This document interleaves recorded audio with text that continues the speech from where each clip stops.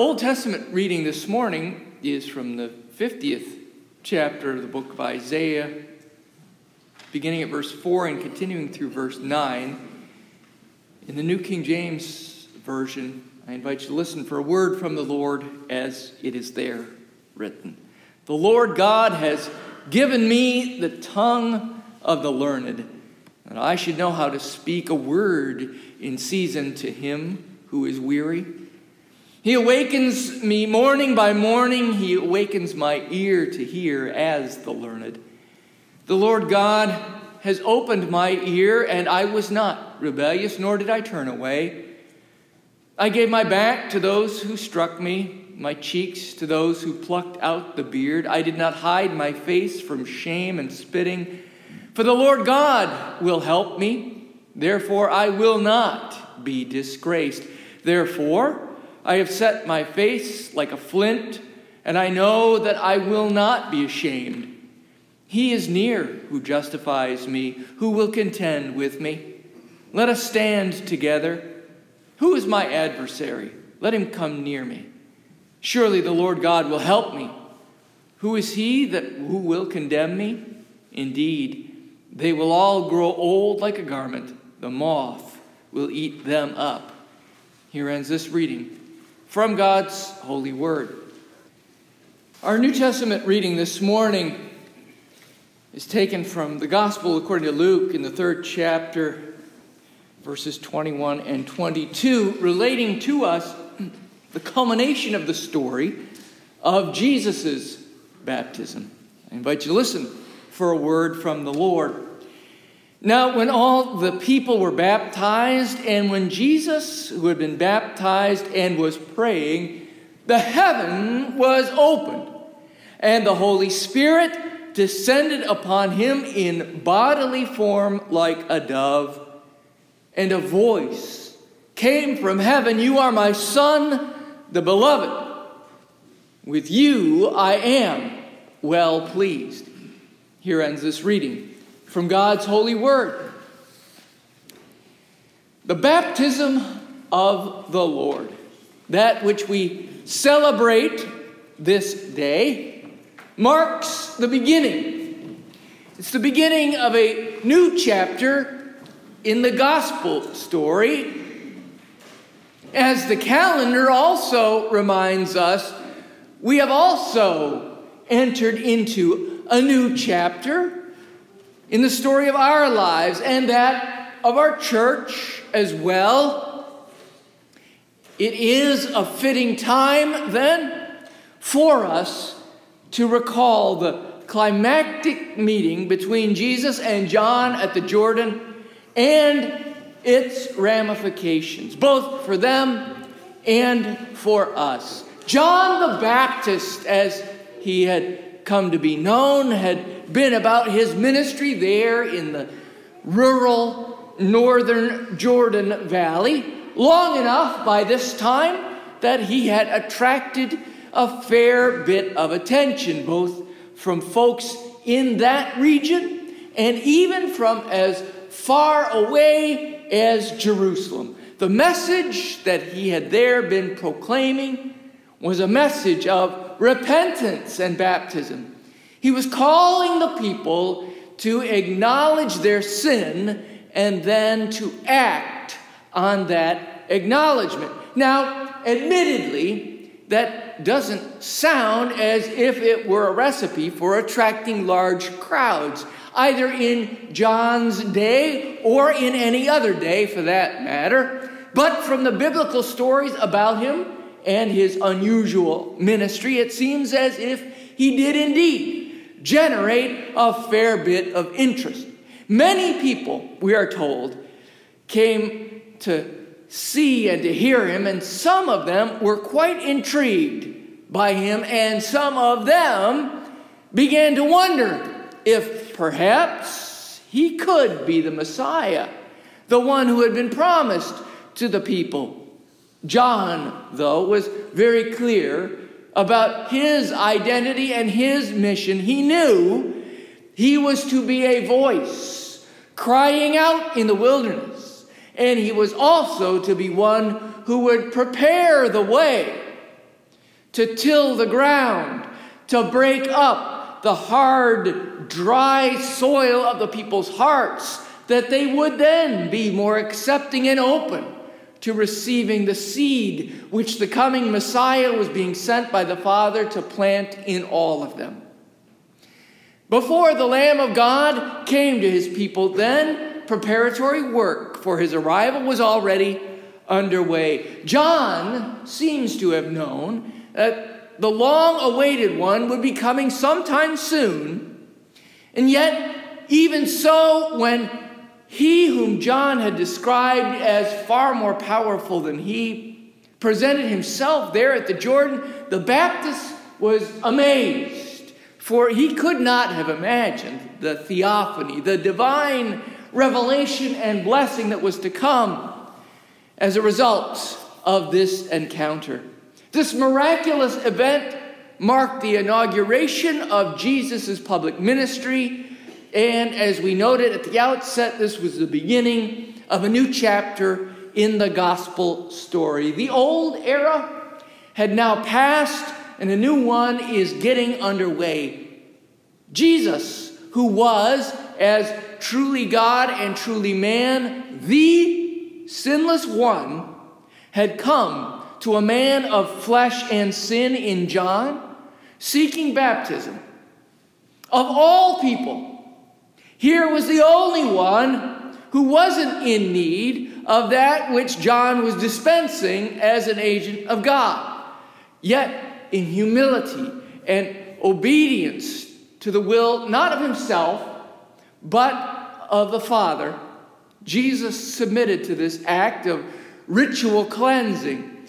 In so doing, we were told the Holy Spirit descended bodily upon him as a sign for all to see that he was being anointed by the Father for a very special and unique ministry and mission.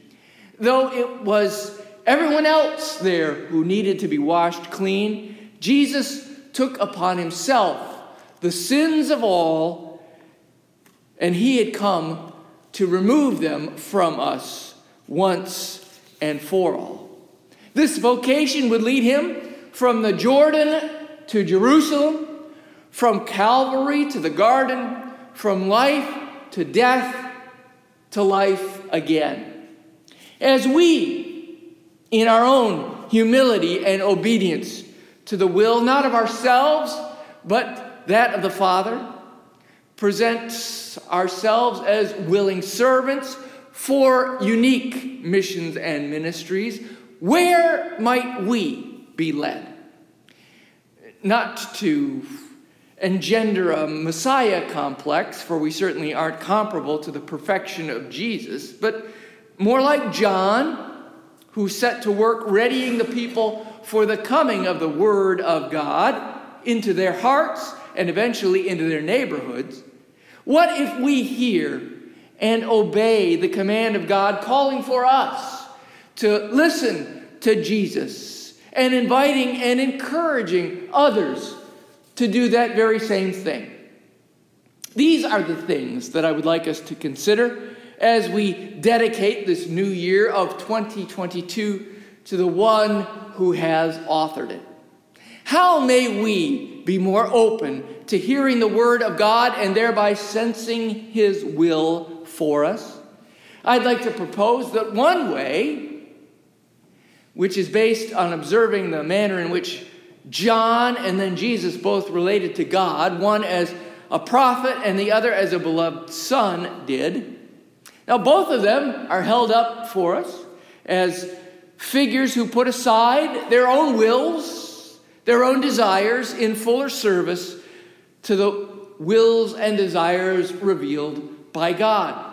Both of them could have had it a whole lot easier if they had just done their own thing. Each of them followed the way that had been set out for them by God, a way that would lead to hardship and to suffering and ultimately even to death.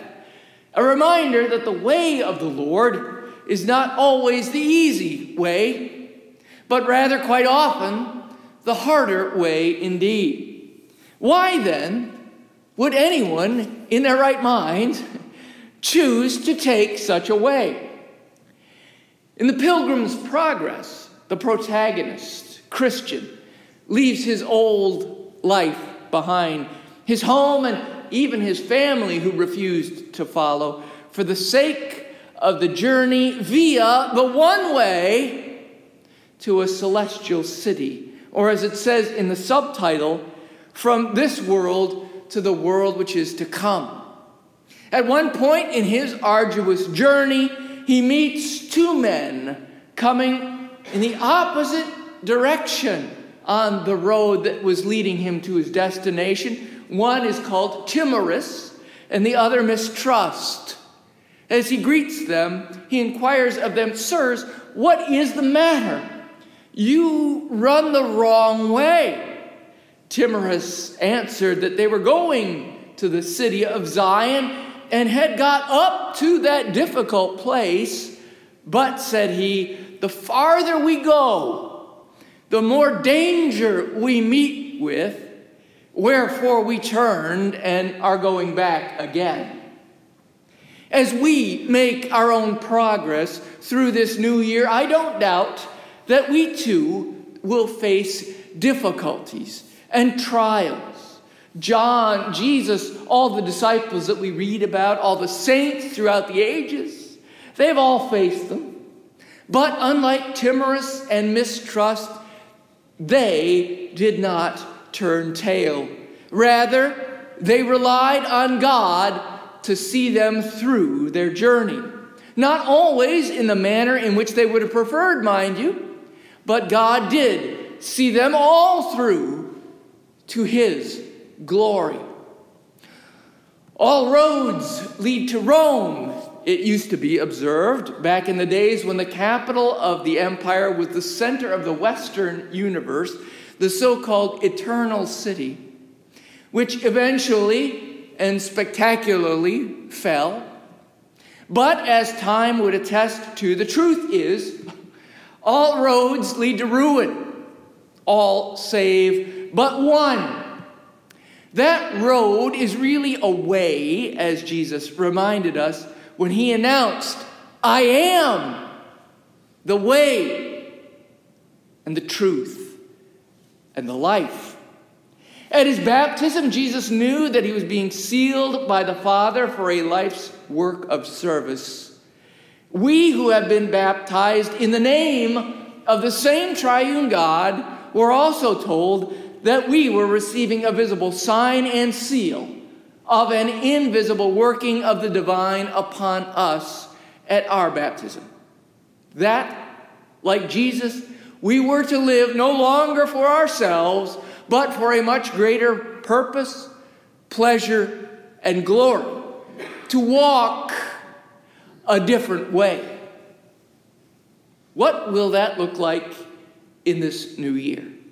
I heard on the radio recently that the number one reported New Year's resolution had to do, not surprisingly, with personal fitness, with things like losing weight, like diet and exercise. And perennially, it seems, this is at the very top of the list of resolutions. Folks, after all, want to look and feel better, which tells me that as they take stock of things at the end of one year and the start of the next, they aren't satisfied with the way things are, with the way they are, with the way they are upon.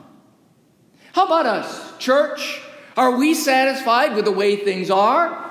Or are there things that we would like to see improved in 2022? Things in the world, things that we have been or ought to be addressing with our time, our talents, our treasures, but also, and no less importantly, in our own lives, particularly in our relationship with God and our attentiveness to his word and the call he has placed upon each of us, the claim he has staked to each of us since the very moment of our baptism.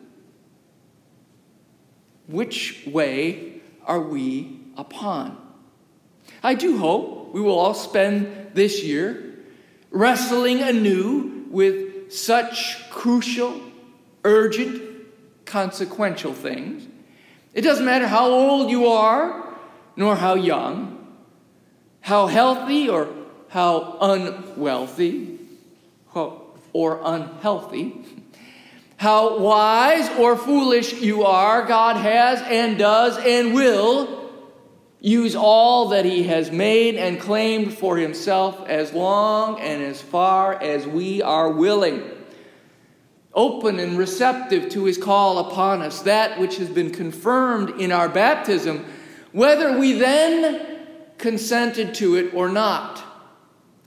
The start of a new year is a great opportunity to reflect on such things, to remember our baptism, and to be thankful, to renew our commitment to fulfilling the promises that we made or that were made on our behalf on that day, to reflect upon the loving heart of the Father on display at his own Son's obedience at the Jordan, and upon the sacrificial love the Son has for we, his people.